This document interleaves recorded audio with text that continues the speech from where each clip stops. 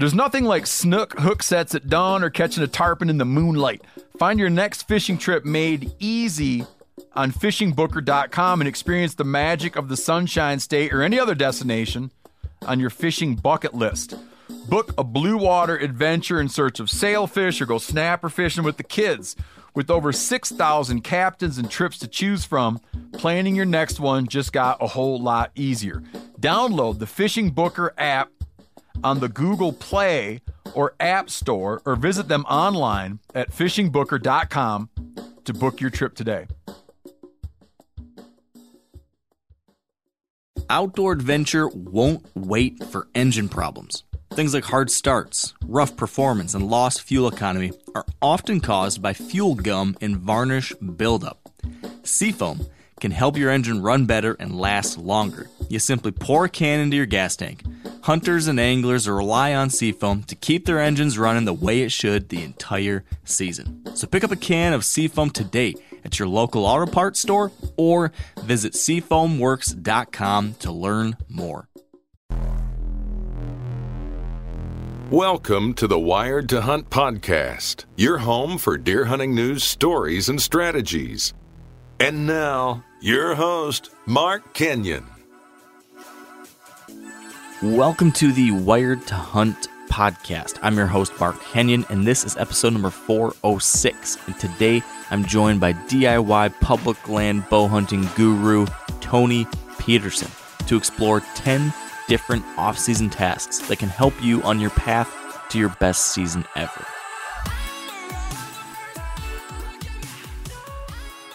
All right, welcome to the Wired to Hunt podcast, brought to you by Onyx. And today it is February something, early February 2021. And, we're smack dab in the midst of the off season for most deer hunters across the country. I know there's a few exceptions, but a lot of us, we're getting into the heart of the off season. And what I wanted to do today was talk through some ways we can make the best of that time. I know that there's kind of two ways to think about the off season, I think, within the whitetail world. There's one group who look at the off season as a total flip off the switch, and they're going off and doing other things completely. And then a week before hunting season, they start thinking about deer again, or the week before, opening day gun season.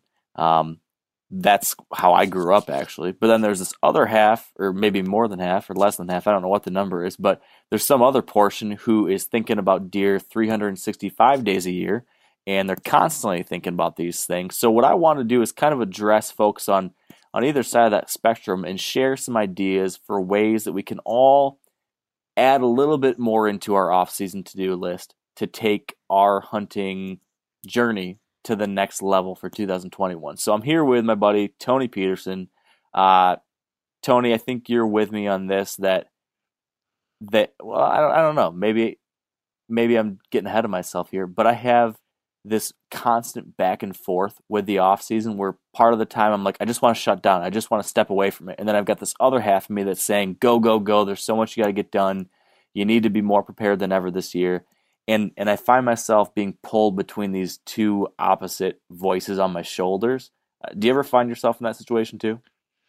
Not as much as I used to, buddy. Like I still do, but I find myself, we're stuck in this just Arctic blast right now, and it's like the worst time of year. And I just find myself missing being able to easily go out and do something deer related. Yeah. So it's not for me. It's not necessarily stress like, oh, I'm not getting enough done before next season. It's just the overall anxiety of not doing anything, and I just want to be out there more. I hear you there. So I got to tell you two stories related to that. Number one, so that Arctic blast you mentioned, that's hitting us here in Michigan right now too. There's a 0-degree wind chill at the moment, and I live in this old kind of crappy farmhouse, and my podcast editor, the guy that edits our podcast, he keeps complaining about the fact that there's some humming noise in my office when I record every once in a while.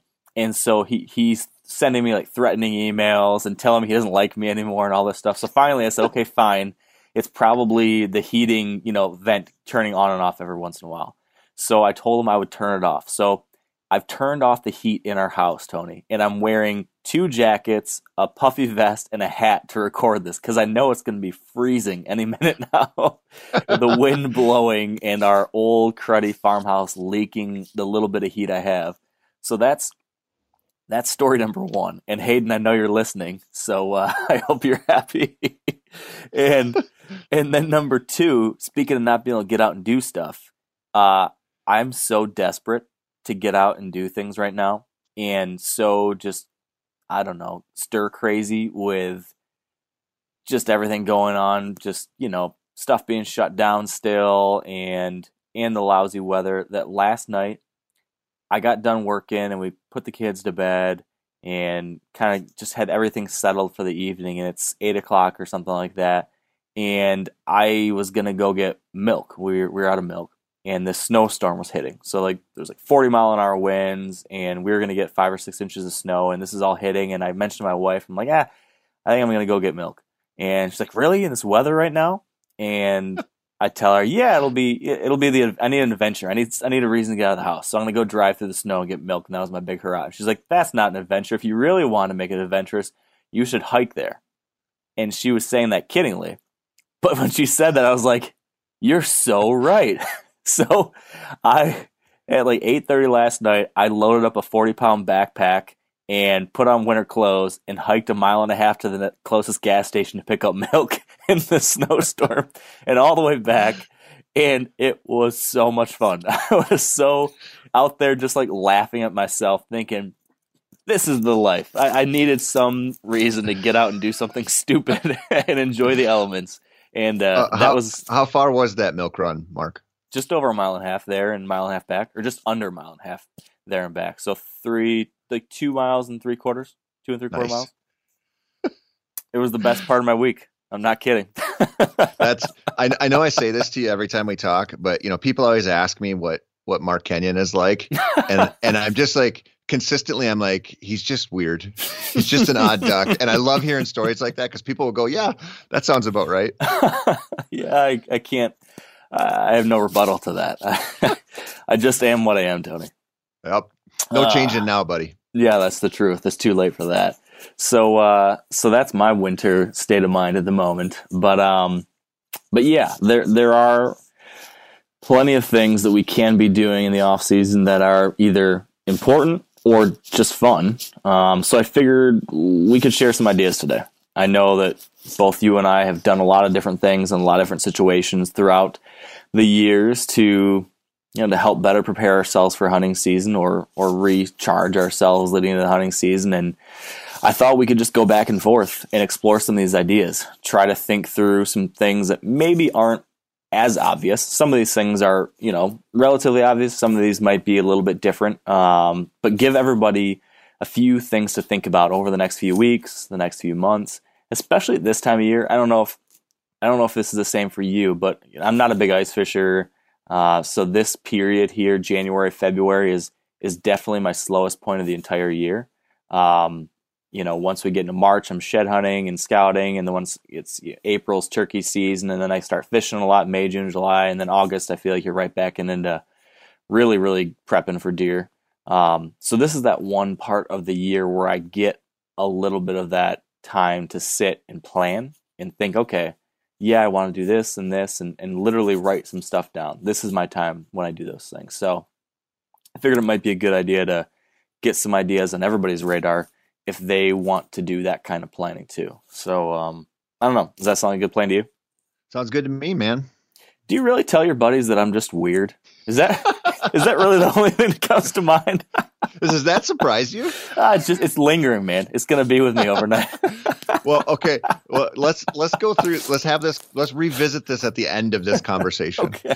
Okay. Maybe you can convince me otherwise. Or maybe we'll get to the end. I'll be like, oh no, yeah, you're right. That's absolutely right. So, all right. So here's what I want to do. I want to, if we don't get totally sidetracked, I want to just go back and forth. I'm going to lay out. I know I brought to the table 5 different ideas, and I know you've got 5 ideas. So I figure I'll kick us off with one, and then we can kind of talk it through, explore some ideas, and then I'll pitch it to you, and you can share yours, and we'll just kind of bounce back and forth like that and see where it takes us. Sure. So my first off-season idea for folks, my challenge for folks, and this is a challenge for myself as much as it is for anybody else too, is to do, it's kind of a two-parter, I'm cheating here, but it's to do two things. Number one, I would challenge myself and everybody to get permission on at least one more property than you think you need. So it's not getting permission on a new property, it's get more than you need. And then secondly, go out and scout a new piece of public land, even if you're not a public land hunter. So my challenge is to pick up one more piece of permission than you actually think you need and go find a new piece of public land, even if you don't typically hunt it. I say these things because, at least in my experience, one of the biggest challenges I've faced over the years comes down to having the right spot. So often just being in the right place or having a different option or having a plan B, C, D, those things can make or break a hunt. And so often if you've got some kind of challenge, there's some kind of issue, the easy solution is to go to plan C or go to plan D or have these different options. But I've found myself some years having been too lazy or whatever, had circumstances where I didn't have enough of those other options, and I've always regretted it. So what I try to do a better job of every year is making sure that doesn't happen. There's so many things that can go wrong when it comes to permission access, where these things are fleeting. You can have permission on something and then lose it just before the season, or you might have permission somewhere and then, in past years it was just you, and then all of a sudden this year there's 5 other guys that want to hunt it, or opening day or middle of the rut, all of a sudden a logging crew comes through and starts cutting down everything. You just never know. So it's I would say a smart thing to always have several backup options in your pocket, because there's a lot of unexpected things that happen. And then the same thing goes for having a public land spot. There's another one of your options. If you already hunt public land all the time, of course you need to do that. Add another piece of public land to your repertoire. I remember you and I were talking a few months ago, Tony. Maybe this is I don't know if this is on your podcast or this one, but we were just talking about, how hunting pressure seemed particularly high on our public land hunts this past year. And, more than ever, it was important to have a bunch of options, because there's a lot more people trying to do this kind of stuff. So it's a simple thing. It's something I think a lot of us know, but executing on it is a lot harder than knowing that you should do it. The biggest thing is actually walking that walk. So that's my high level suggestion. I think we can walk through a couple ideas about how to do that, but what do you think about that general idea? I think it's like crazy important for whitetail hunters. I mean, if you mentioned this, but if you have a place you rely on that you don't own, then you're just one day closer to potentially losing it. And, maybe some people haven't gone through that, but if you go through that once where you're relying on a spot and it changes hands or gets sold or something happens, it makes you realize how important this is. And so, yeah, everybody should have their radar up, keep looking. And, your point with the public land thing, and, whether you're, kind of like identify as a public land hunter or not, man, you and I have talked about this before, but there are places I hunt where even though I have access to private ground, I'll choose public because it offers me more room to roam, or I think I have a better chance to go have a good hunt or run into a big buck.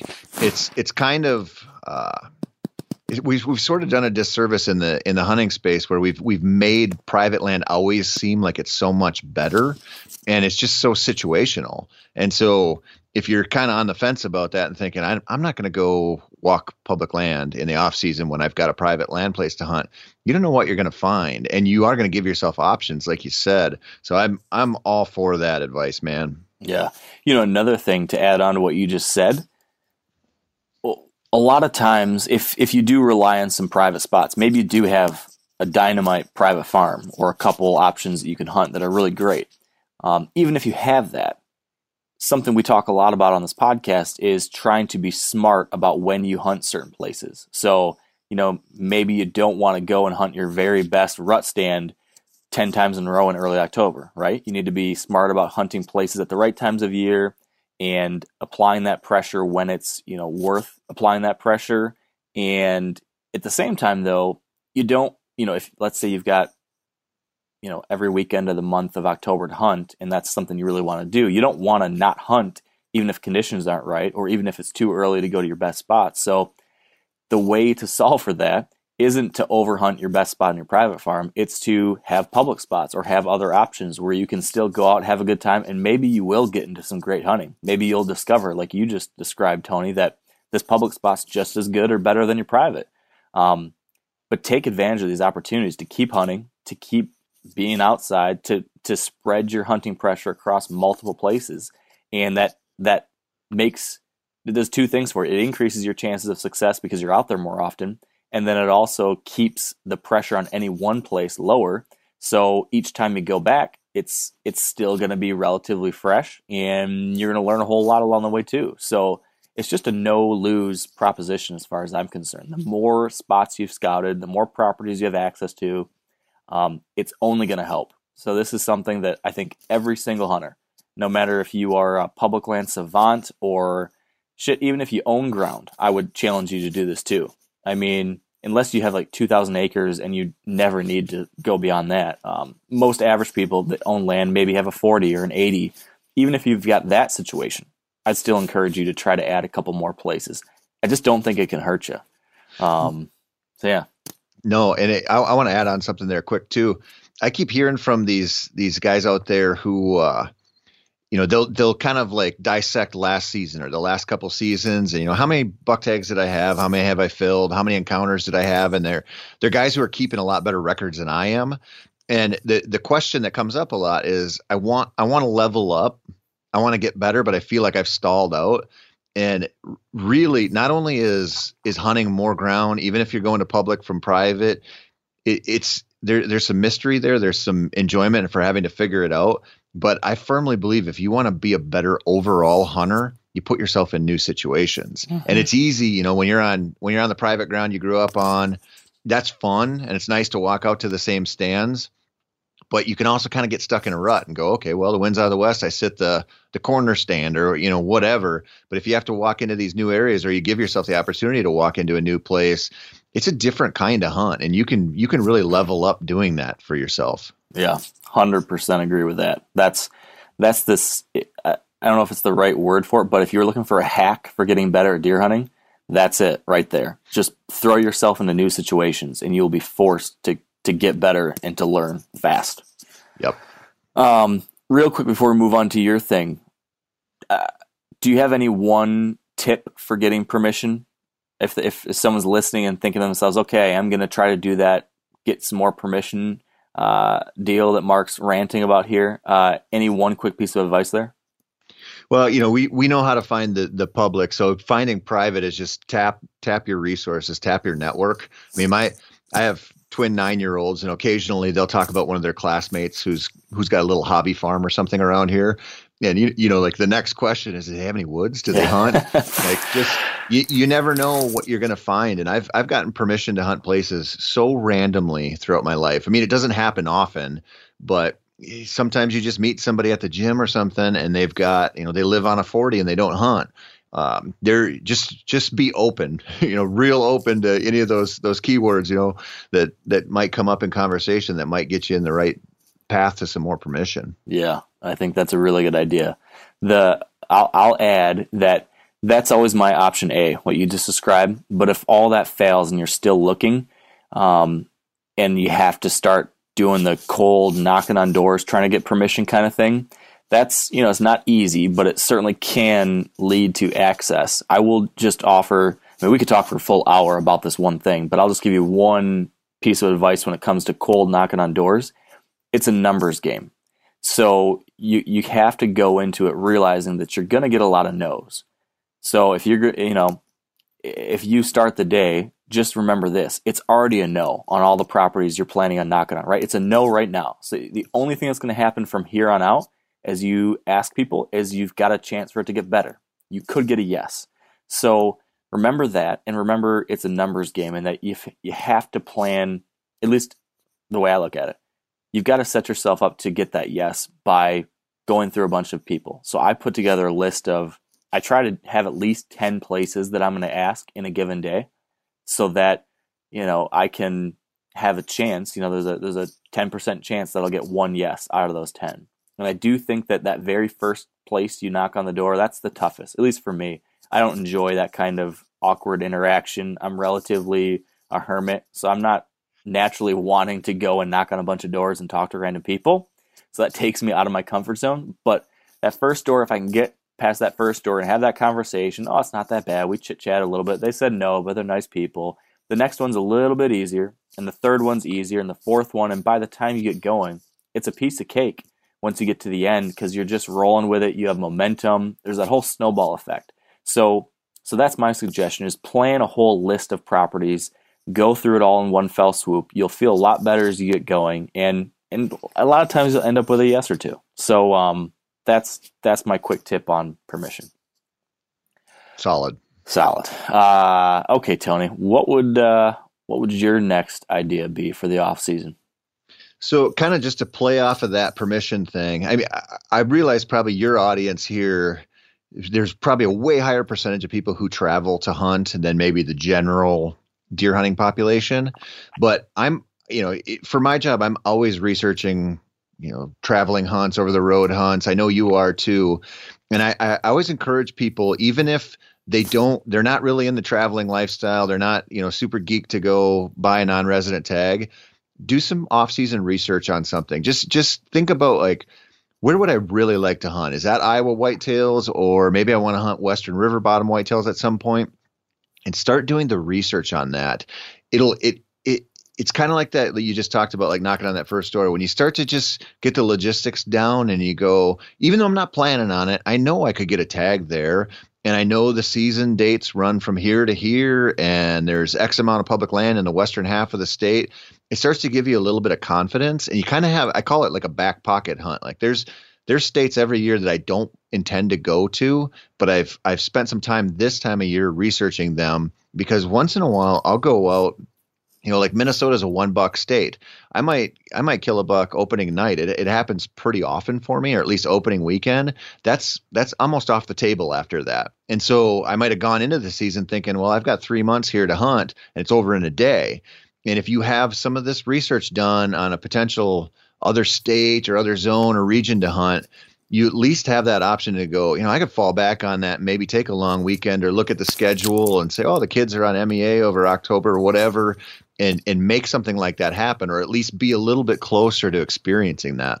I like that. And you're kind of, even if you don't have to use it this year, you're kind of working that muscle. You're getting comfortable with figuring that kind of stuff out and doing that research. And next year, when you do need to actually follow through on something like that, you're halfway there already. Now, would you suggest even going so far as scouting or e-scouting and looking at pieces of ground on the maps and marking spots and doing all that too, even if you're not 100% planning on doing a trip like that? Yeah. And I suggest doing it in a way, you and I have talked a million times about this, but I start a lot of my e-scouting around water, looking for water. Yeah. Or something that's kind of in your wheelhouse.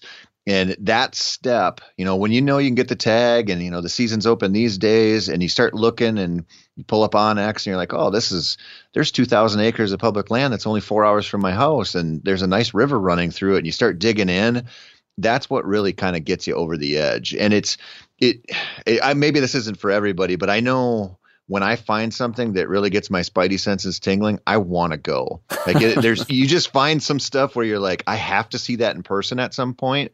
And that's it's like a reinforcing system, because it plays into your scouting at home too. If you're going to take our advice and go find some public down the road, and it feeds the experience level a little bit more. And, even if you aren't planning, like you said, to go on those trips, if you start doing that e-scouting, it might not be this year. It might be 2 years where you just finally talk yourself into it, or you get into a different space at your job where you get a little bit more income, a little bit more PTO, and you've got those layers of research to fall back on. It makes the whole process so much better. And like, I always kind of look at this, dude, we're bow hunters primarily. You know, we're deer hunters. We're optimists at heart. Like, what's more optimistic than just being like, man, someday I'm going there and I'm going to go kill a great big buck on that land. Yeah, I like that. And something I know you do this a lot, and it's something that might fit into certain people's schedules. I know that you often will tie in a turkey hunt with a scouting trip. So if someone wants to do what we're discussing, even if they don't think they've got time or the money to put, 10 days on the calendar in November for a big out-of-state hunt, maybe they could do a weekend turkey hunt in April and, do all this research like you described for someday. And then you want to get a couple days of turkey hunting, and why not do that couple days of turkey hunting at this place where you're starting to do some scouting and thinking, and then you're just slowly, little by little, building this database while still having some fun too, so that whenever it is time to go out there and do the deer hunt, you've got double the amount to kind of look back on. So if you want to level up, that's another suggestion, I guess, or tie it with a shed hunt too. That's another thing. It just seems like an easy way to have a good time with less of a time commitment, less of a budget commitment, and just kind of continue what you're describing. Yeah, that's like my go-to method. My entire spring's planned around that already this year. But I will say this is like, if you're on the fence about maybe going on a deer hunt somewhere and you say, you know what, I'm going to go out there with my buddies. We're going to camp. We're going to turkey hunt. This is exactly like if you're not sure if you want to buy a puppy and you go look at a litter of puppies, you're freaking buying one, right? Yeah. So if you go, unless the trip just turns into a disaster, which it probably won't, but I promise you, if you're like, I'm kind of, I want to dip my toe in the pool. I kind of want to go travel hunt a little bit. If you do that turkey trip and you see the logistics and you have a good time tent camping and running and gunning birds, you're going back to deer hunt. I can see how that would be the case. No doubt about that. Man. All right. Should we move on to number 3? Yeah.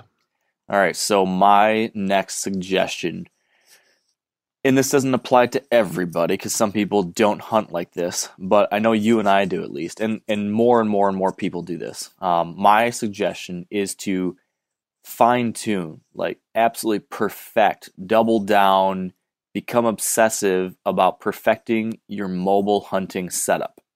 So that could be either your climbing sticks and your portable tree stand, or your sticks and your saddle setup, whatever you use. If you're someone who hunts public land or, private land, but you move around a lot and you're mobile and aggressive in that kind of way, if you do that, I don't think there's few things more important than getting really good at doing that up and down process, doing it quietly, doing it efficiently, doing it relatively quickly. And that takes a couple things. That takes practice. So, making sure the right process for getting up and down and, having a good set of an order of operations. I know there's a lot of people, especially new people. If you're a newer hunter, and there's a lot of new hunters joining the fold right now, and they're jumping into podcasts like this, or they're jumping onto YouTube and they're seeing people using these things, and then they buy some sticks and they buy a saddle and they head out into the woods.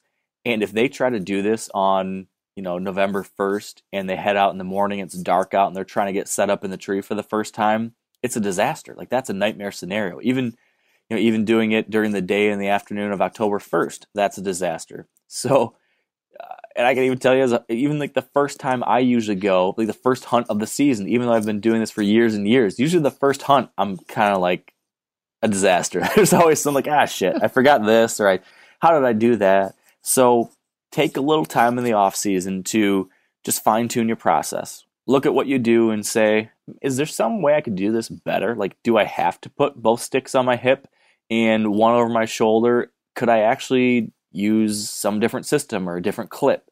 Do I need to go up the tree and then come back down and grab my backpack? Or could I wear my backpack? Or could I have a rope tied down to my backpack?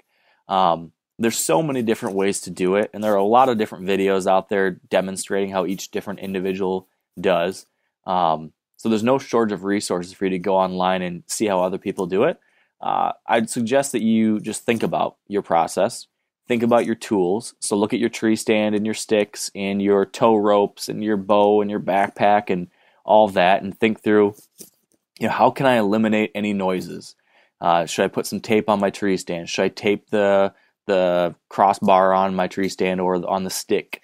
Is there something that last year on my rut hunt I noticed, like this damn stick always creaks when I get all my weight on it? Is that something you remember from last year? Well, now's the time to get rid of that squeak, or now's the time to add that sticky surface to the top of your stick so your foot doesn't slide off it like it did that one time in December last year. You know what I mean? There's all these little things we can do to make that setup more efficient and effective and quiet. And for mobile deer hunters, I think that's, it's not make or break all the time, but sometimes it could be. There could be a situation where you sneak in for a hunt and you've worked really hard to do all this scouting and to do this preparation, and you've found where this buck is, and you've snuck in there on public land a mile and a half back, and you think that there's probably a buck bedded back in this spot, and you sneak in there and you're setting up, and you think, man, I bet you if this buck's in here, or if there's some deer in here, they're probably 60 to 70 yards away, and you're sneaking up in there, and then if you drop your stick, or you forget something that's down at the ground, and then you have to climb all the way down your sticks and grab it again. Or if you get sloppy, or if your tree stand's creaky, whatever it is, sometimes those little things can come back to really nip you in the butt. So now is a time to think about those little things. If you're sitting here in the house like I am, and it's really cold outside, and you're so bored that you're hiking a mile and a half to the gas station, why not use that time to tape up your stand or make one of these little tweaks? That's a thought that I have, and it's something I'm trying to do this year a little bit better too. Does that resonate, Tony? Oh, big time. And I would say on that note, it's really cool how much information there is out there now for the mobile hunter. But I would say, especially addressing people who are new to it. You alluded to this at the beginning, but there is a learning curve to this stuff. Like there's no way around that. You got to learn how to get good with it, and that's what you're talking about. But I would say that there isn't a one size fits all answer to this stuff. So some people are out there and they're just taking the elk hunter approach, where it's like, I want as little weight as possible, and they're doing everything they can to pare that down. You might not be going that far in, or you might require a little bit more comfort to enjoy this stuff. And so just understand that when you're taking in some of this information, that what somebody else uses, it might be perfect for them, but you might not need it, or you might not be comfortable or feel safe with it. Like if it comes down to maybe carrying a couple extra pounds of weight in there and feeling better, or having a better standoff on your stick, something like that, go that route. Like do what's going to make it comfortable and feel safe for you. And this is a good time to really research that stuff in an honest way. Yeah, that's a really good point.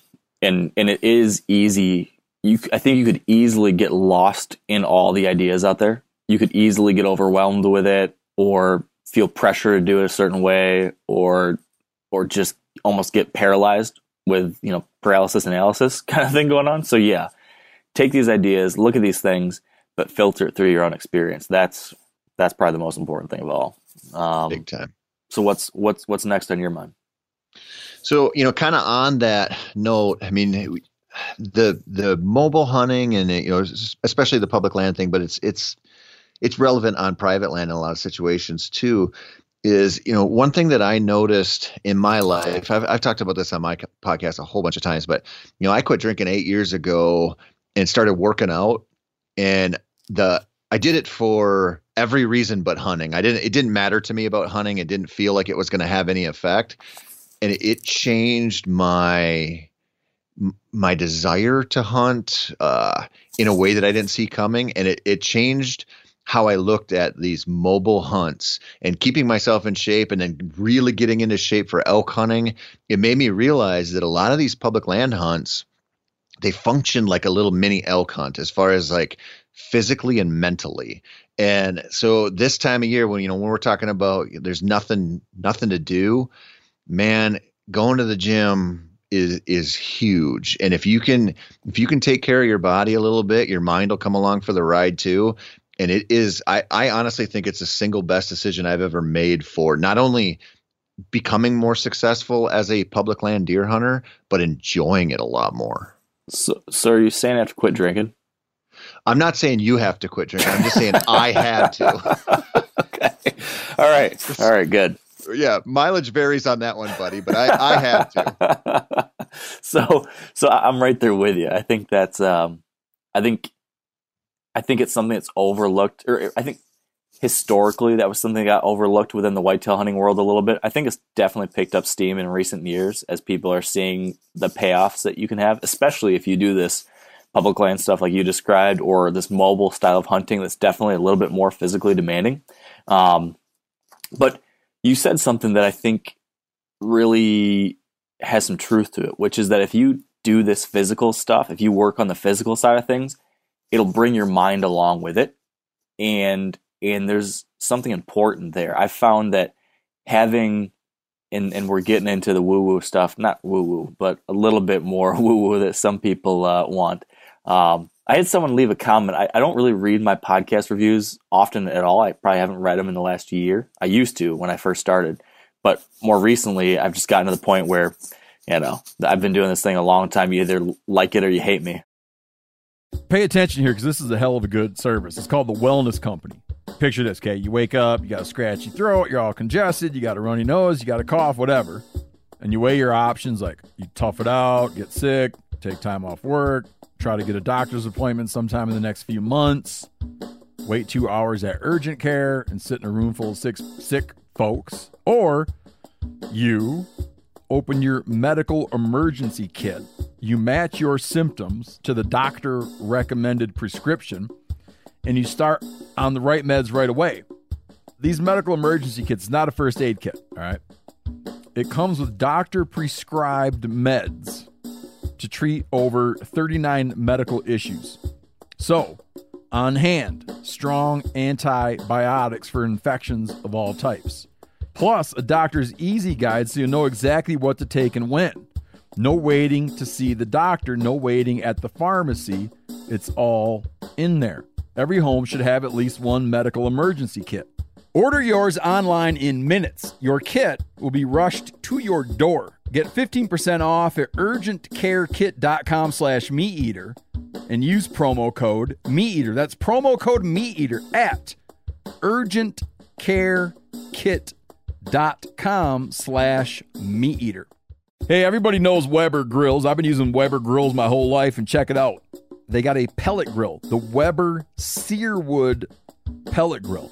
Now, with a pellet grill, you can smoke, roast, and sear, what I like to do, on the same grill. You can go from low and slow, okay, on smoke boost mode, which gives you great smoke at 180 degrees, or crank this thing all the way to a heat sear at 600 degrees. It's got a full great sear zone, so you can put more food on the flame. This is my way of bull saying. If I was going to cook roast one way, that's how I like to do it. Sear roast. Utilize the smoke boost setting to intensify that smoky flavor. Direct flame cooking creates searing, crisping, and browning. Food is going to look as good as it tastes. This grill gets hot in 15 minutes. Cleanup is easy. Cook confidently with intuitive digital controls at the grill and enjoy the sleek, easy-to-use surface. You can also add a heavy-duty rotisserie or rust-resistant griddle insert to up your game. Get fired up for your new Weber Searwood pellet grill. Someone left a comment about how I've gotten like too woo-woo or into mindset stuff too much, and they're like, yeah, he's getting crazy or something. So maybe there's truth to that. But when you say the mind will come along with it, I do think there's something to be said about the discipline it takes to get and stay physically fit.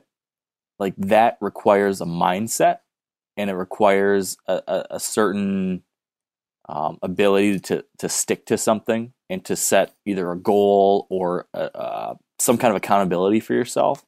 And if you do that, it strengthens your mind too. And I think that helps a lot come hunting season. That mental toughness that you have to build up if you're going to wake up early every morning and go hit the gym or whatever it is. I think those things all kind of add up as these little layers that put you in the position you need to be come November when you're on your big rut hunt on public land and you got to grind it out for 7 days or whatever. All these things do help out. And it's hard to put a a price tag on exactly how worth it is, but I can certainly tell you it is worth it to some degree, and these things add up. So yeah, like I'm trying every year to get better at that too. And so one of my goals this year, this is something I do for the last few years. I've been trying to do this, and some different excuse gets in the way, and I can't make an excuse for it other than that I let something, bust me off of that. But I try to have a solid morning routine where I get up, at least an hour and a half before the family does. And then I get out and I do some kind of workout.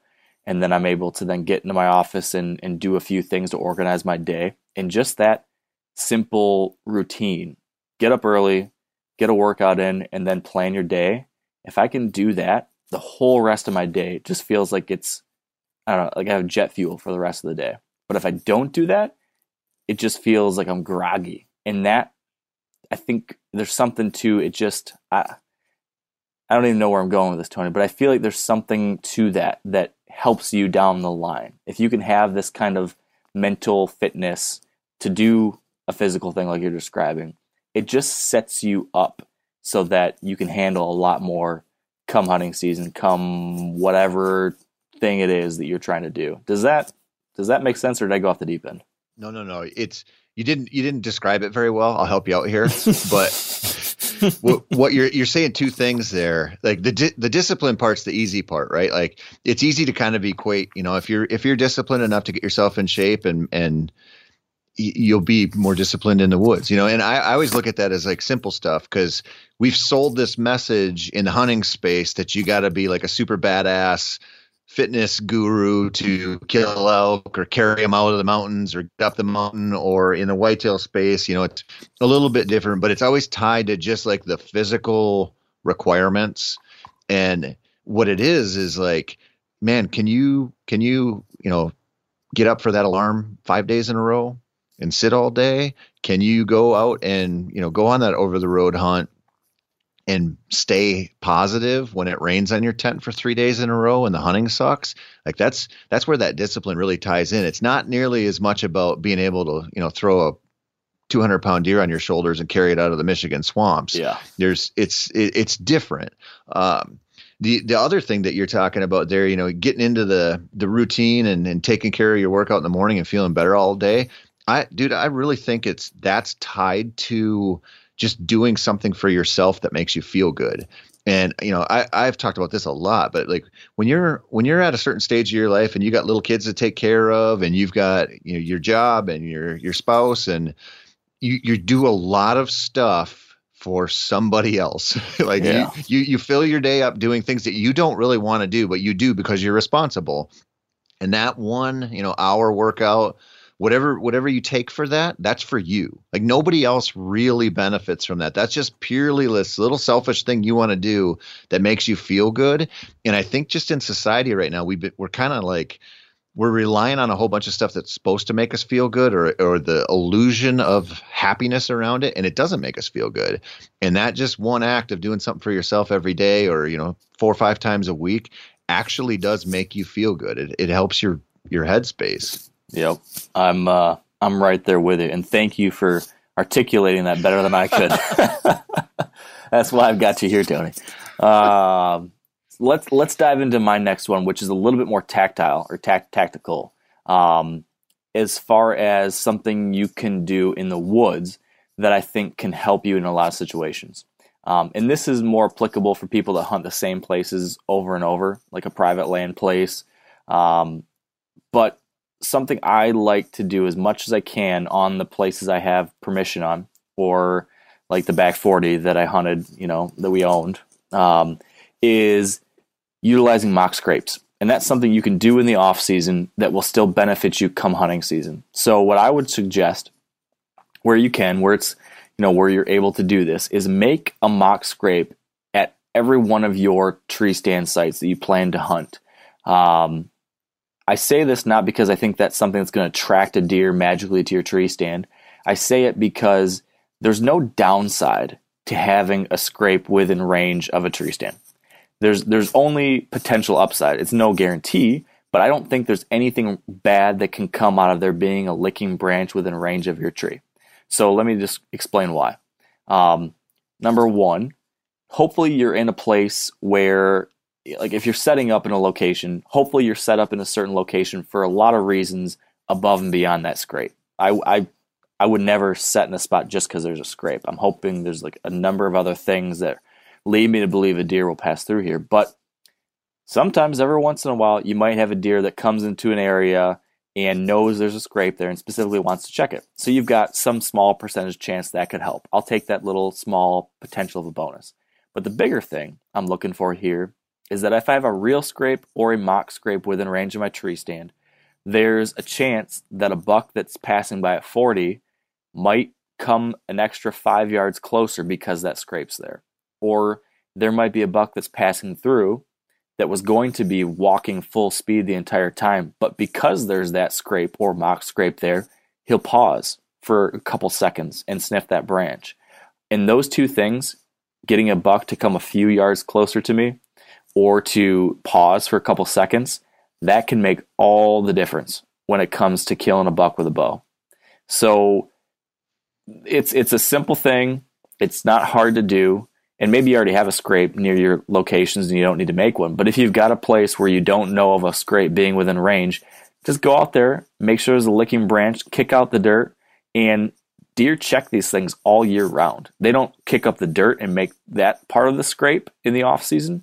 But if you've ever ran a camera on a scrape in January or June or August, you'll see many deer still stop at these scrapes and sniff and rub their glands on that licking branch. So they're visiting it all year round. So you can make one now, and deer will continue to visit it off and on. And then once you get into hunting season, if you happen to be passing by, then go ahead and kick up the dirt a little bit if it already hasn't been, and that'll just kickstart things again, and you'll get that little extra added potential of a benefit. Again, this isn't like some secret magic thing that's all going to sudden have bucks running to your tree. But one time out of 10, it might make the difference. And damn it, I'd be really happy to give that one buck out of 10 that I wouldn't have otherwise. So I can tell you one quick anecdote where this helped. We had and this is a situation where this was on my mind. I didn't create this mock scrape, but I did set up a tree stand within range of this old scrape because I was hoping for something like this. When you and I were hunting together, Tony, in the back 40, I had set up a tree inside this area I called the honey hole and overlooked this ridge with a bunch of tall grasses and then various little clumps of cedars.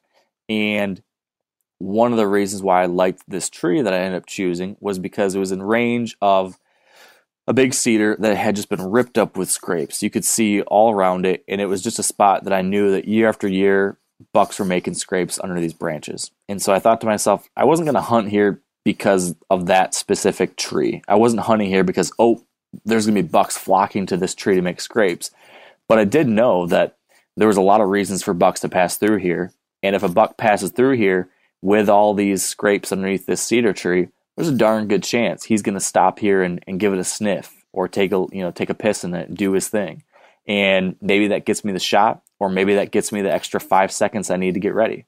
And lo and behold, when that drop time buck came rolling through the honey hole and I grunted to him, he turned, he came my way, and he stopped at that tree and gave me the time I needed to grab my bow, get turned around. We also had a cameraman, of course, so then he had to get ready. And that buck stopped and made a scrape and did the whole thing. And it gave us the time we needed to get in position, get ready, figure out what was happening.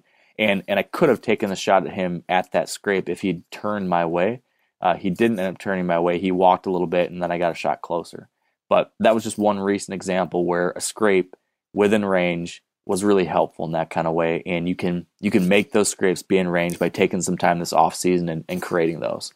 So that's an idea. I don't know, Tony. What do you ever think about that? I know on public land that's not something you either can or is practical to do all that often. But what do you think? I mean, I like it because I like your strategy of first do no harm, and it's not going to hurt you at all to do that. And when you start putting stuff like that around your stand or paying attention to it or enhancing a little bit, like you said with a scrape, we tend to focus on what they kick out, and that's that, big dished out truck hood size scrape gets our attention.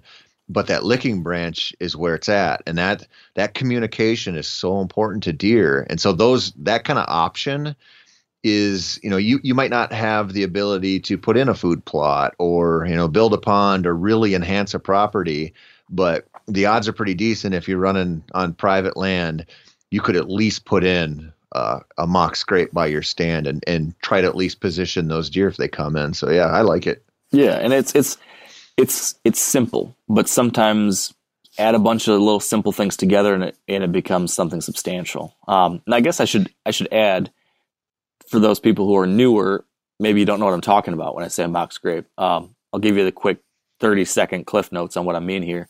These, a scrape is this communication hub, like you just described, Tony, where deer will come and leave a bunch of kind of chemical signals that say stuff like, hey, I was here, or hey, who else was here?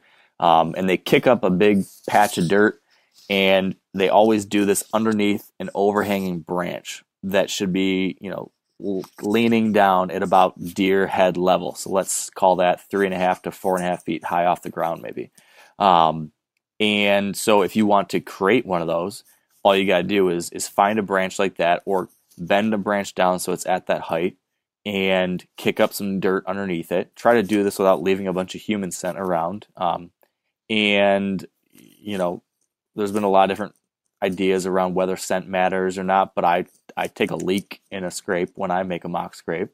I've seen research that shows that has no negative and triggers activity just the same as a buck had peed in it. And then just make sure that licking branch, that branch that overhangs, make sure that's conspicuous. From what I gather, that's one of the most important things, is that it stands out from everything else. If you do that, and there's this little, snapped off twigs at the end or something, you're going to get deer that will catch sight of that patch of dirt and that licking branch and want to check it out. And then after one deer does that, then another deer wants to come check that out and smell that, and it builds off from there. So real quick, that's the high level overview of what a scrape is and how to make a mock scrape. Did you add anything else, Tony? No, I mean, that's what they are, man. Yes, that's what they are. Okay, what's next?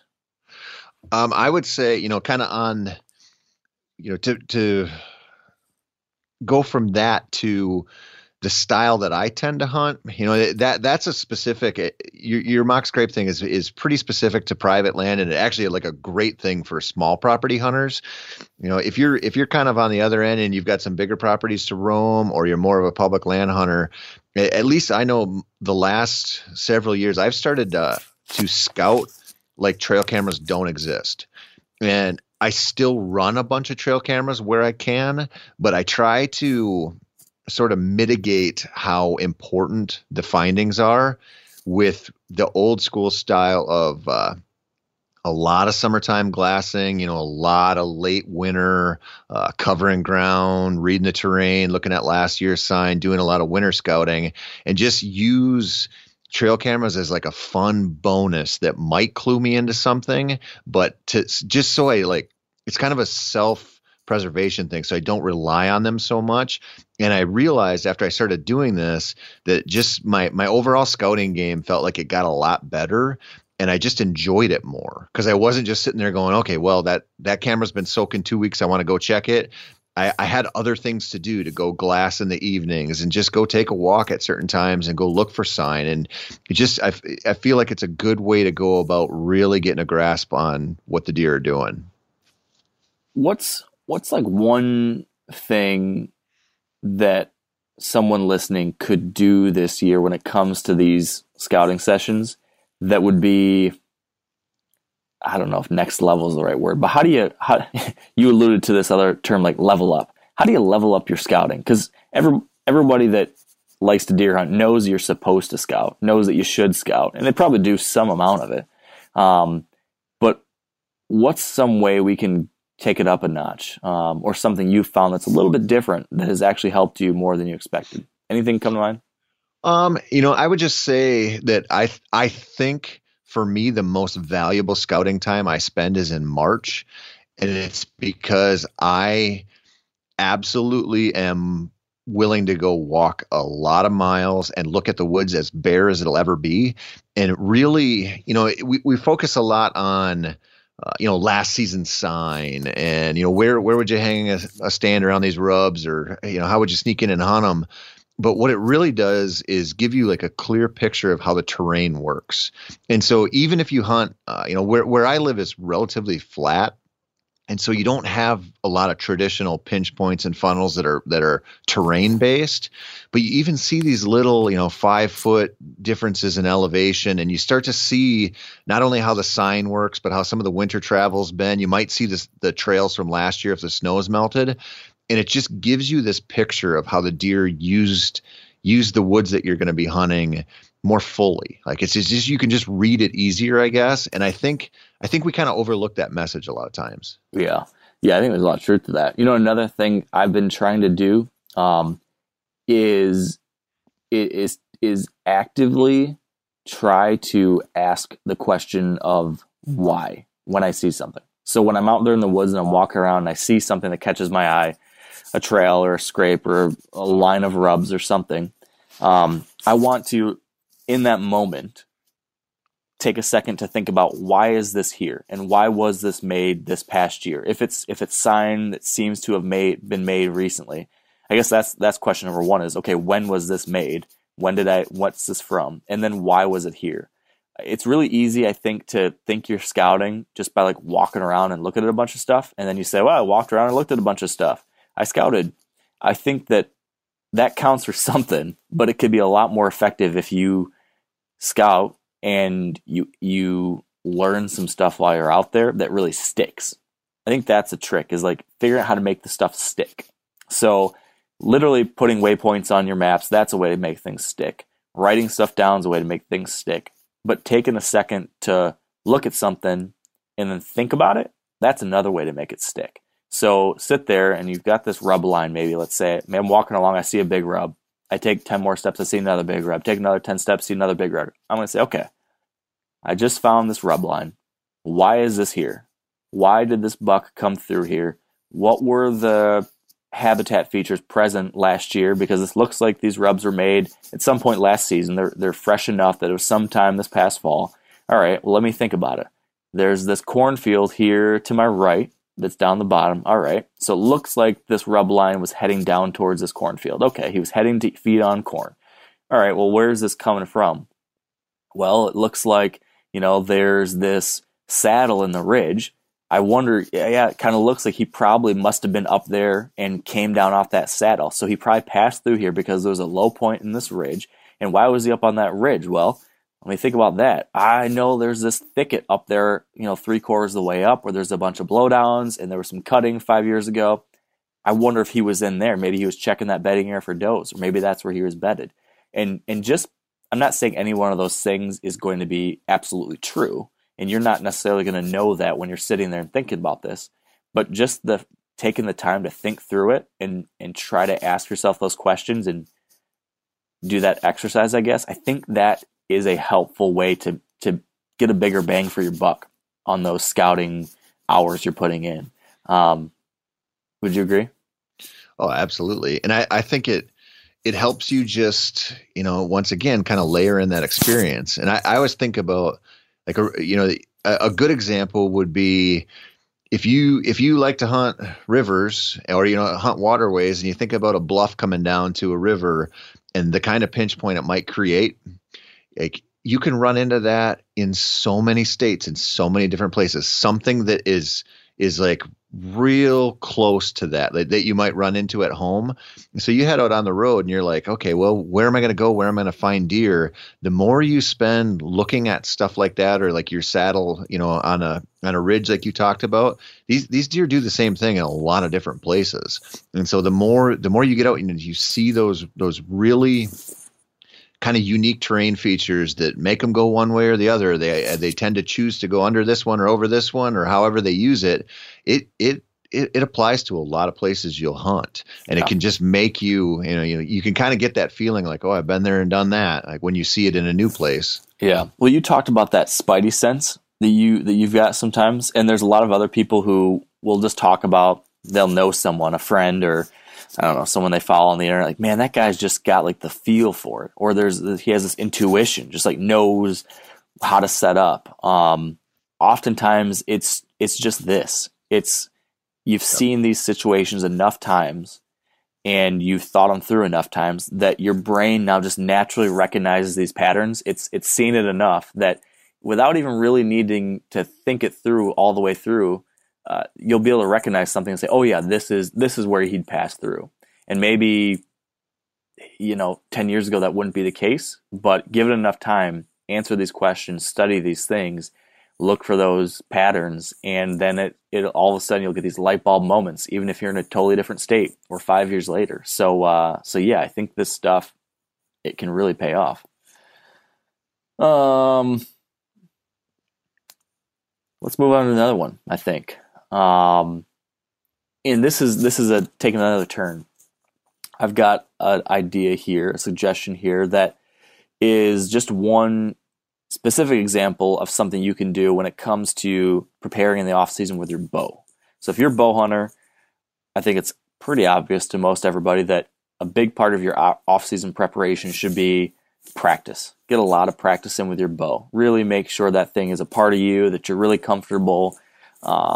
We've talked in the past, Tony, about various challenges that both of us have had over the years with target panic or blowing a shot or making a mistake or something going wrong. There's just so many parts of bow hunting that can go wrong in those final seconds or that final minute.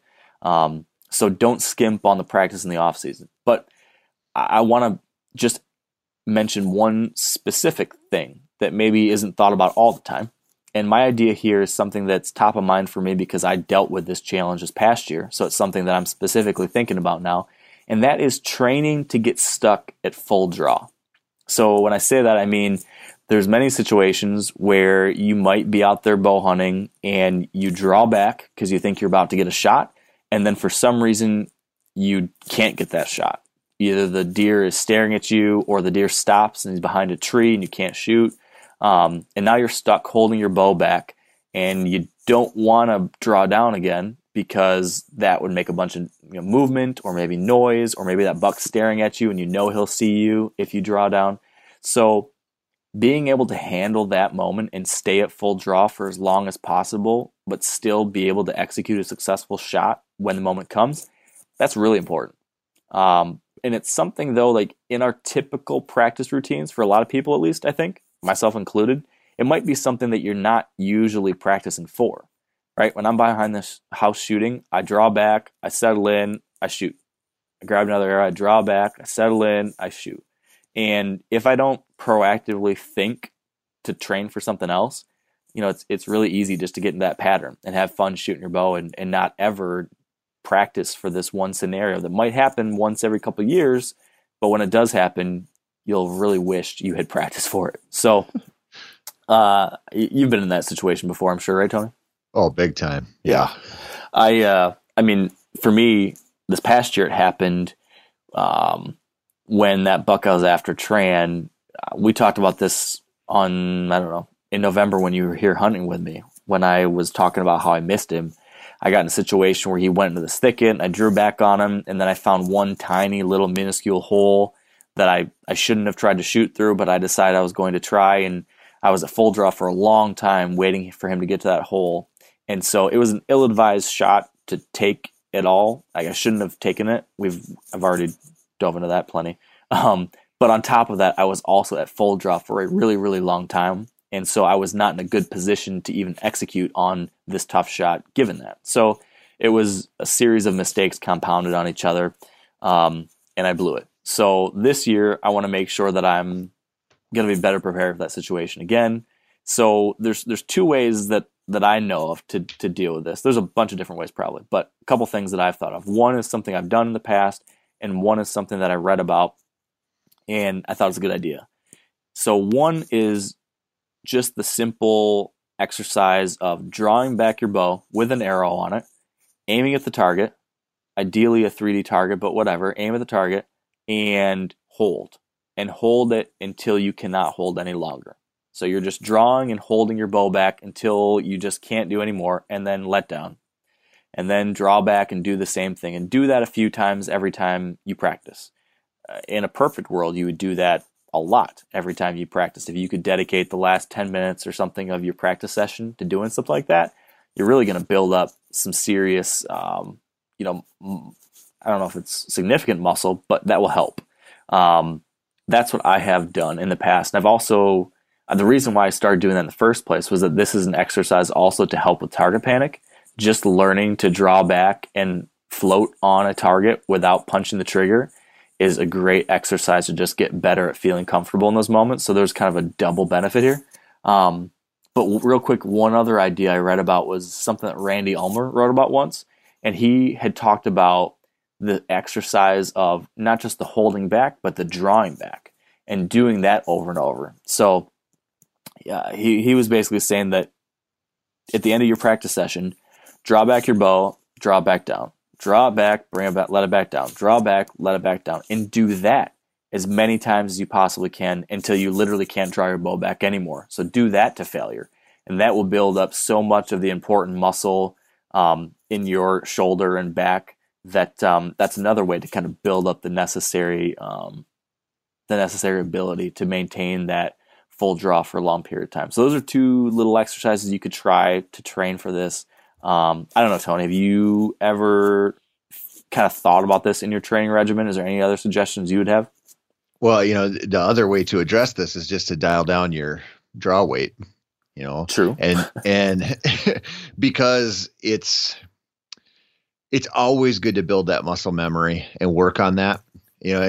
Whether you shoot 70 pounds or 50, doesn't matter. It's always good to work on that, like you and Randy kind of talked about. But I would say the other aspect of this is just to be honest. If you're not going to do this, or you don't think you're going to get yourself in a position where, I'm not going to have to hold on a buck for a minute. Like, well, maybe, but maybe not. And if you're not physically ready for that, because you're drawing 70 and you'd be way more comfortable at 60, maybe think about backing off. I mean, I really think with how efficient bows are today, and the general range we're shooting at deer, it's kind of unnecessary to be. It's absolutely unnecessary to be overbowed. But a lot of us could back off, a turn or two or three, and drop down, 5 to 9 pounds of draw weight, and have a much more enjoyable shooting experience, and just sort of shortcut that way to be able to hold longer.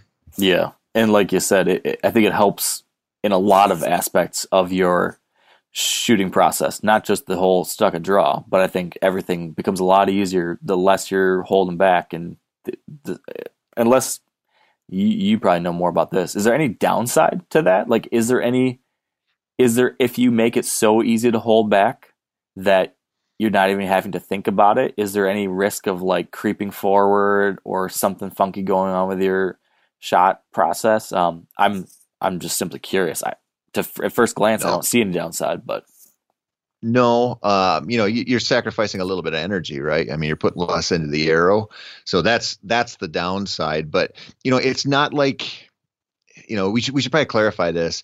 It's not like you're going to go from, let's say being able to really hold well for 10 or 15 seconds. Now all of a sudden you're not going to be able to just sit there for 3 minutes. It might buy you another 5 or 10 or 15 seconds of good comfort, but it's not going to be, what you're going to do with your average bow in the draw weight window isn't going to make it vastly different, but will make everything more comfortable. And, you talk about how you draw, whenever I practice, I always the one thing I always think about is drawing straight back to my face while I'm aiming at the target.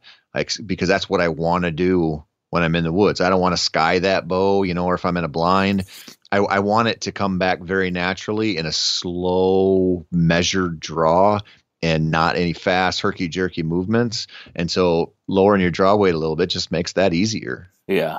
So just in case people don't know what you mean by that, when you say sky the bow, that would be when if your draw weight is too high for what you're comfortable with, a lot of people will put their bow hand up high in the air and then pull down, and because it's easier to draw back a really heavy weight when it's kind of in that angle. So if you find yourself doing that, that is a clear sign you're drawn back too much.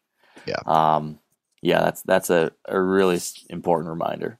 Yeah, and I should say something too. You know, when you talked about drawing and holding on target for a long time and kind of floating that pin, like that's a real important distinction to make. Like don't throw out your block target and try to hold that pin for 45 seconds directly on top of a little bullseye. Yeah. You'll start to develop all kinds of wonkiness between your ears. And it's not a good thing. So you want to, you know, if I'm working on hold my bow for a long time, I'm not aiming. Like, so I'm at full draw, but I'm not settled in. My head's off. I'm not looking through my aperture, my peep sight. When that happens, that's when I start aiming. Yeah. Yep. That's an important reminder. All right. What do we have next? I would say just on that, as far as practice and you know, real world, real situational type of practice. The one thing that I always tell people, especially newish bow hunters, is if there's any way for you to do it, get yourself a 3D deer target. And I say that because we kind of preach this, you know, 3, 4, 5 inches behind the shoulder, halfway up mentality for shots, but we're assuming a broadside deer. And I've seen new bow hunters take that and go, I need to aim 3 inches behind the shoulder, but not really considering what the deer's angle is. You know, not only quartering away, quartering to, but how high up in the tree are they if they're in a tree stand or using a saddle. And it's not a simple thing for picking your point of impact as always just being 3 inches behind the shoulder. So if I take a 3D deer target and pretty much after the sight-in phase, all I use is 3D targets. I don't shoot a lot of bullseyes throughout the summer, but if I put pound in one rebar stake, I can spin that 3D target around. And so I can get into, the quartering away shots or slightly quartering toward, or I'm lucky I have a deck I can shoot from, so I can get that elevated practice without having to get into a tree. And what it does is it forces your brain to go, okay, the deer's at this position or that position or this position. Kind of like, you know, when you are with an experienced bow hunter in a tree stand, that's all they're thinking about when that buck walks in. Yeah. You know, like, what if he moves this way or he just turned this way? Now I got to think about this. Now my point of impact's 3 inches back. And if you spend time practicing for that, as opposed to just, you know, broadside at 20 yards or shooting at bullseyes, it just helps. It helps you get into that autopilot mindset when you watch that deer walk in, that you're gonna probably be in a better place as far as where you're gonna settle that pin. Yeah. Well, you just blew my mind with your idea of only putting in one piece of rebar so you can spin the target around. I don't know why I never thought of that, but that is genius. So you can get all the different angles. Well, it's dumb, right? Because you could just walk one way or the other. But I say that because where I shoot in my yard, I have a pretty narrow lane. And so I can't just walk 20 yards to the right or left. I have to shoot from a sort of a narrow lane, and so I have to turn my target. Well, yeah, and I think there's a lot of people that would find themselves in some kind of situation like that where they've got their one elevated spot or the one spot where they've got their stuff stacked up. It just makes it easier. That's smart. Do you know where that came from, Mark? So where? I had as many problems as I've had with buck fever. I've had turkey fever worse almost. And when I started bow hunting turkeys, I could not hit a turkey correctly. It like ruined me for a while. And so I ended up buying a standing turkey target and a strutting turkey target. And I put in, just because I was like, I only need one rebar there, put them in, and you'd shoot that target and it would spin naturally a little bit. And what I realized is, like, every time one of my arrow hits, my next shot, my point of impact is different. That's and it was like one of those dumb light bulb moments where I'm like, I could do this with any target, you know? I like it. So do you have a favorite 3D target? I've tried a couple. What's one or two that you'd recommend to people? I like Reinhardt a lot, man. So they're more expensive than a lot of the other targets on the market, but I've had some of their targets for like 6-7 years out in Minnesota winters and never covered them, never taken them inside. And I can shoot them with broadheads and field points. And, it's kind of a buy once, cry once scenario, but they last a long time. Yeah.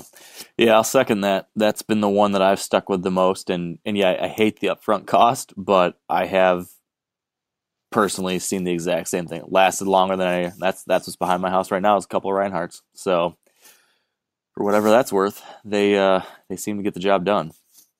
Yep. I've got one more on my end, Tony. Okay. And this one is the one where you call me weird is gonna come home to roost. Because this one isn't like a hunting tip. This isn't a shooting tip. This is a self-development tip.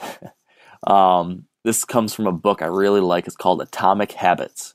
And it's a book about how habits and how the psychology of setting habits, sticking to habits and goals and all that stuff, how that, can be learned and placed into action in your daily life. And it's backed up by a bunch of really interesting research. And one of the things that all these different folks have found through their studies is that a really simple way to actually follow through and achieve goals or a set of tasks like what we're talking about here is to do something called set an implementation intention. So an implementation intention is a fancy word for writing down your goals, making them very specific and action oriented, and then putting a date on them. So rather than saying, all right, I listened to Mark and Tony and they said that I should get permission on new property. So yeah, this year I'm going to try to get permission on new property. That would be the way that Mark 10 years ago maybe would have done things. But Mark in 2021 would try to set an implementation intention around that. So what I would do is tonight or tomorrow morning when I wake up early and I've got my planning time, I'm going to say, all right, I'm going to set 3 goals for the off season. These guys inspired me to actually do a few of the things. So I'm going to pick 3 of them, or maybe just one of them. Let's say I pick one of them. And I'm going to do this get permission thing. So I'm going to write my implementation intention. That means I'm going to be very specific about this goal. So my specific goal is that I'm going to get permission on at least 1 new property this year. But to do that, Mark said it's a numbers game. So I'm going to ask for permission on 10 properties. So there's my very specific thing. I'm going to knock on 10 doors for permission. The second thing you got to do is you need to attach a deadline to it. This is really important. Actually put a time or a date when you're going to do it. So you write down, I'm going to knock on 10 doors and I'm going to do it this weekend or the first weekend in May, which will be May 11th. Something like that. If you do that, if you set a specific goal with some kind of deadline attached to it and you take the physical action of writing it down and put it somewhere you're going to see it, the odds that you follow through on that are much, much higher than if you were to just say, oh yeah, I'll do that someday. So it's a simple little exercise that actually can make you do big, important things. So I know that's a nerdy, weird thing, but my suggestion is to, after this podcast, write a couple implementation intentions. Maybe it's something we talked about here today that's inspired you, or maybe there's something else you've been thinking about that's on your off-season to-do list. Write it down, be specific, put a deadline on it. It can actually help. Am I weird because of that, Tony? Or is there anything there that makes you nod your head and say, I can see that? That's a great strategy for a guy like you, Mark. That's the nicest way anyone's ever told me I'm full of shit before. Take your Adderall, make your list, set your future in motion. I love it. Oh, okay. I'm gonna have to badger you into doing some of these, Tony. What's your last off-season idea? I'm gonna freelance this a little bit more. I think,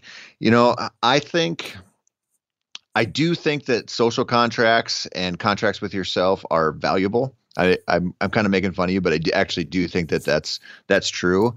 I also think, this kind of ties back to some of the other stuff we talked about, but I had this moment sometime last year. I was talking to our mutual friend Andy May, And, we typically talk about whitetails, which would surprise no one, but we got off on the topic of smallmouth. And man, we talked about smallmouth fishing for a long time.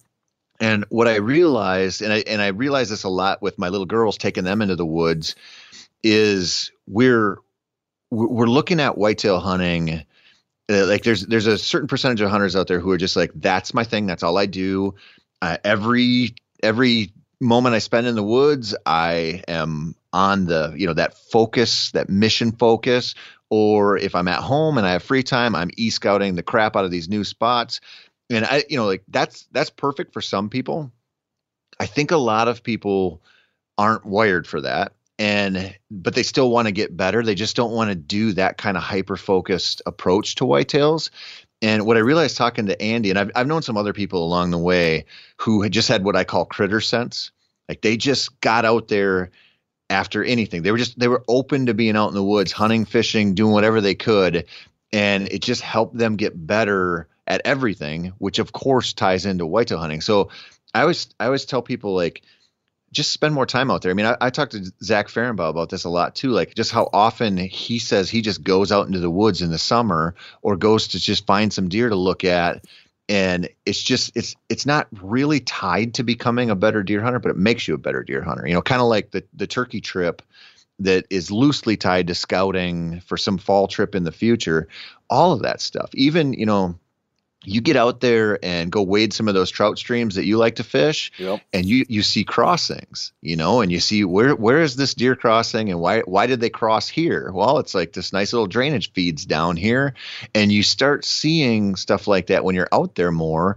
And I know it's a huge leap to say like, oh, getting better at being a trout fisherman is going to make you a better whitetail hunter, but I actually think it does. Like, I think the more you figure out with one thing feeds into the other, and it's like the rising tide lifting all ships. I think spend more time out there, just generally.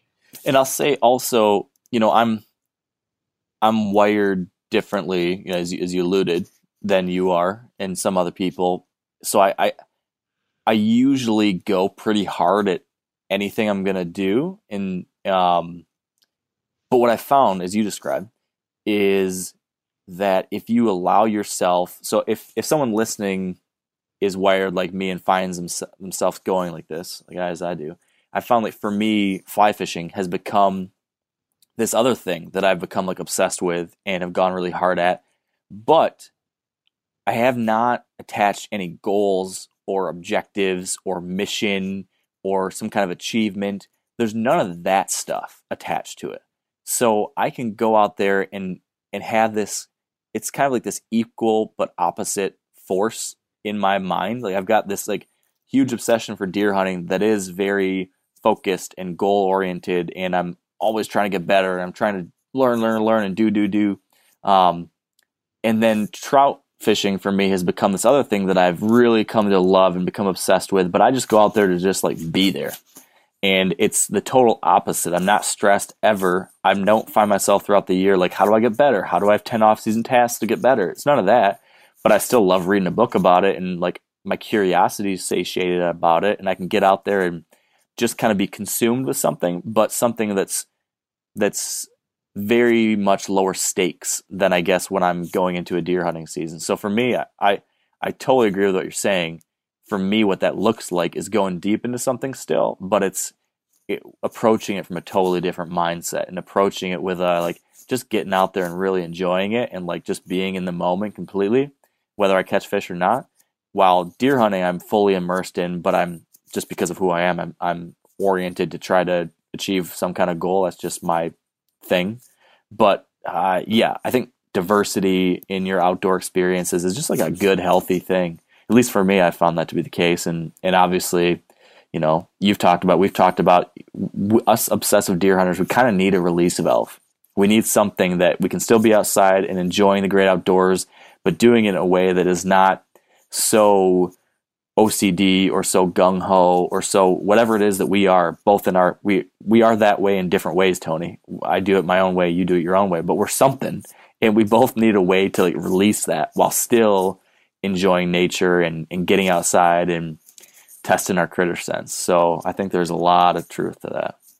Yeah, and I was just talking to a buddy of mine earlier today who's picking up his first bird dog. He's going to get a little lab puppy this morning, and we were just talking about where we would meet up this coming fall, as far as maybe hunt a few wood ducks or maybe hunt some woodcock or grouse, and just talking about these things. And what it makes me think about is, not only like the fly fishing example, but just everything you spend out. Like the more you're open to, the more you'll see these opportunities out there. So you might be sitting on a tree stand and see a bunch of ducks fly by, or you might be duck hunting and see a buck cruising somewhere. I have stuff like that happen to me all the time when I'm out there hunting. Or, very obvious example is how often in the late season when I'm pheasant hunting, I jump big bucks on public land out of patches of cover that just blow my mind.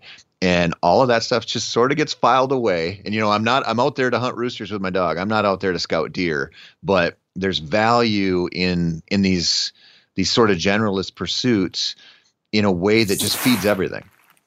Yep. Makes a lot of sense to me. Well, that's our 10. That's our 10 off-season ideas. I guess I've got one last question, Tony. If you were at the bar with your buddies and they're saying to you, man, what's that Mark Kenyon guy like? How would you answer it now? He is the coolest, normalist, star quarterback, nicest guy ever. All right. I know when smoke's being blown up my ass, Tony. All right, man. Thanks for making the time to do this. This is a good time, and hopefully there's some helpful things here for folks. I think there are. I hope so. Thanks, man. All right, buddy. We'll talk soon. All right, and that's going to do it. Thank you all for listening. Hope you enjoyed this one. Hopefully we gave you a few things to think about over the coming months and get to work on, because there's a lot to do. There's a lot of good times to be had out there, but by putting in some of that extra effort on the front end, you'll be able to enjoy it even more come hunting season 2021 or whatever season it is you're working on. Maybe it's 5 years from now, but I hope some of this stuff can help you out. And until we chat next time, thank you for listening, and stay wired to hunt. Outdoor adventure won't wait for engine problems. Things like hard starts, rough performance, and lost fuel economy are often caused by fuel gum and varnish buildup.